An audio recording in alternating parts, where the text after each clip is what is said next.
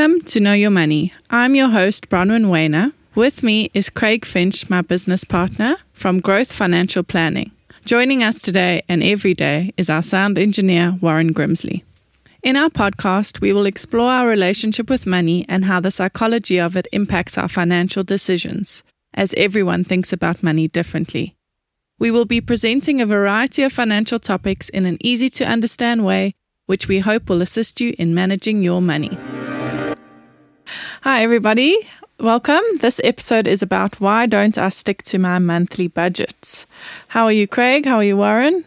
Bron, I'm very good, and good to see you all. Good to see you, Warren. Lovely to see you guys on this beautiful Monday. Yes, amazing. So let's get into this one. The main thing is that, first of all, I think some people don't even have a budget. So if you are one of those people, I think it's really important to get one. Secondly, I found a lot of people, they create a budget where they look at what they think they're going to spend on certain things. So they get their salary in and they say, okay, I'm going to sit down and I'm going to do my budget and I'm going to put X to groceries, X to that. And it doesn't always help you because there's no actual plan to that. Yeah. I think it's more like an idea. Yes. Yeah. Exactly.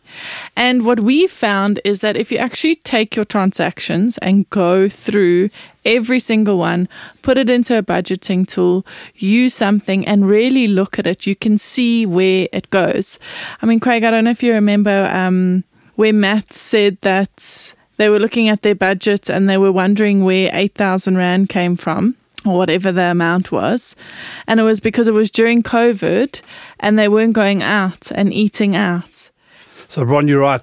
I think in every single person's monthly budget, there's money that just seems to disappear.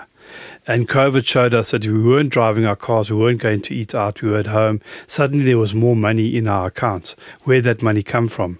And what you need to do is look at the transactions, not only your bank statements, you must look at your credit cards as well. So in a budgeting tool, you take 3 months at least of your bank statements, at least 3 months of your credit card statements, put that down and you allocate it to different areas of where am I spending money on food, going out, am I drawing cash too much? Why am I always drawing cash? And that cash goes inside my purse and out. I never see it again. Where's that going to? And you allocate that money to specific items. And what people mostly do, even if you do a budget, you do it after the fact. I'm very good at that. I know what happened the month before, but you got to know what happened the month before against what your goal is, and your goal is your budget, and that obviously must be a realistic budget.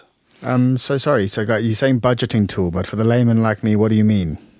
So we actually have created a budgeting tool that you could get from us off our website.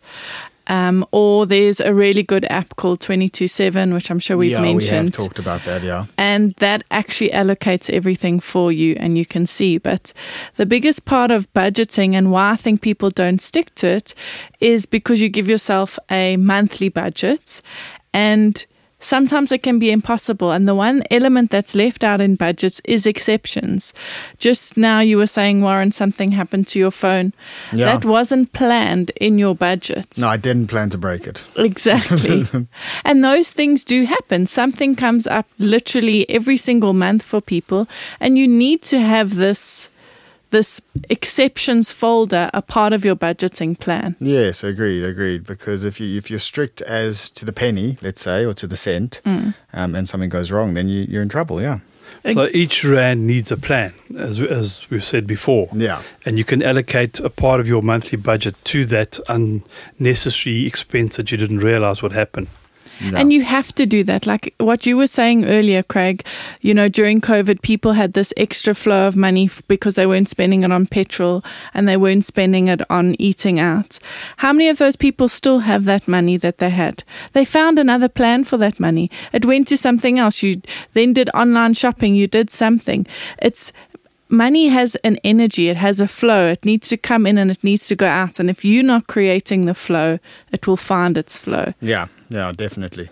And I think that budgeting is a scary exercise and you don't want to look at it. You think, my goodness, I was over, I don't want to be another failure, another month.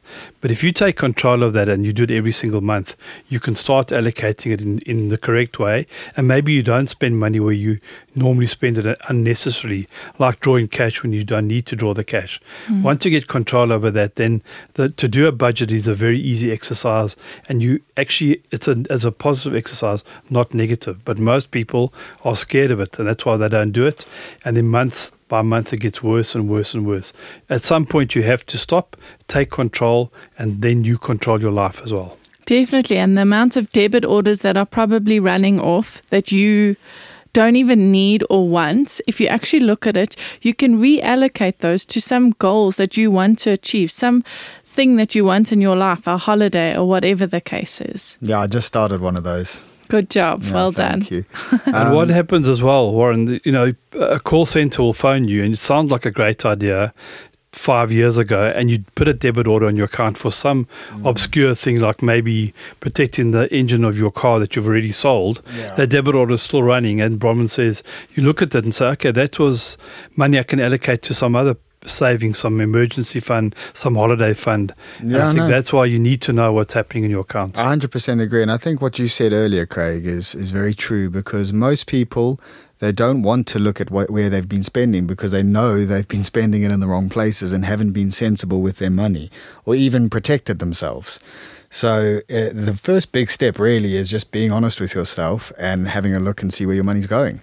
And, absolutely. Once know you can your do that, money. Yeah, know your money. Know your money. And once you can do that, and then you can actually create a habit around it.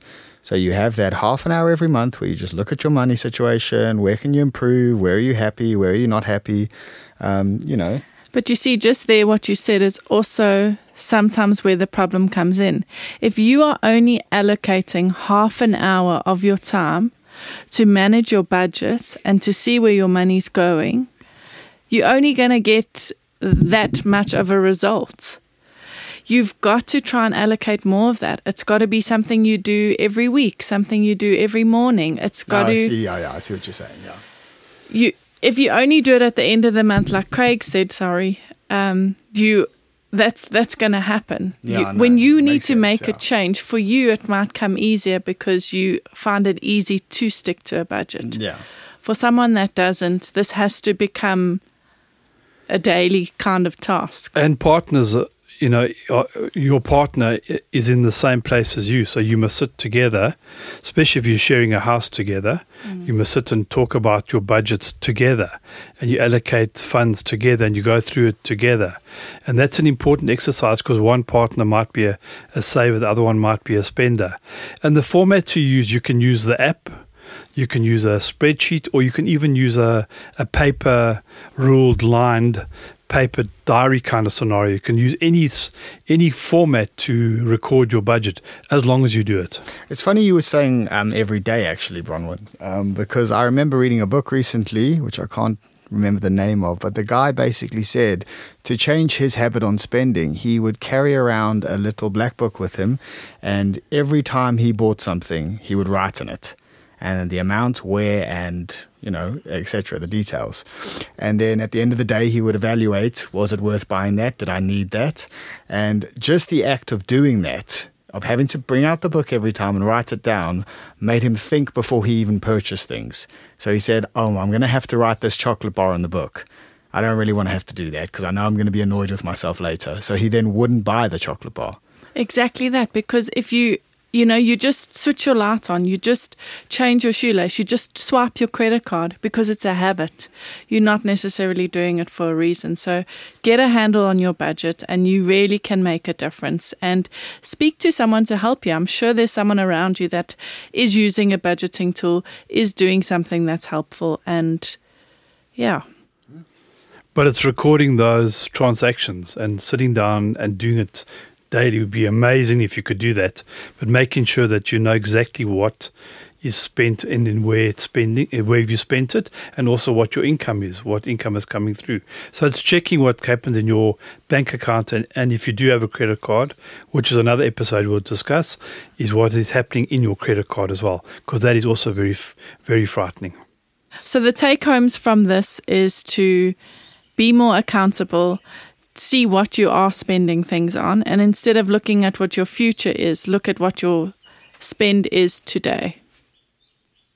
Thank you for listening. If you have enjoyed this podcast, please subscribe or visit our website www.growthfp.co.za. The information we have provided in this podcast is our personal opinion. For more detailed information, please discuss your financial situation with a financial planner.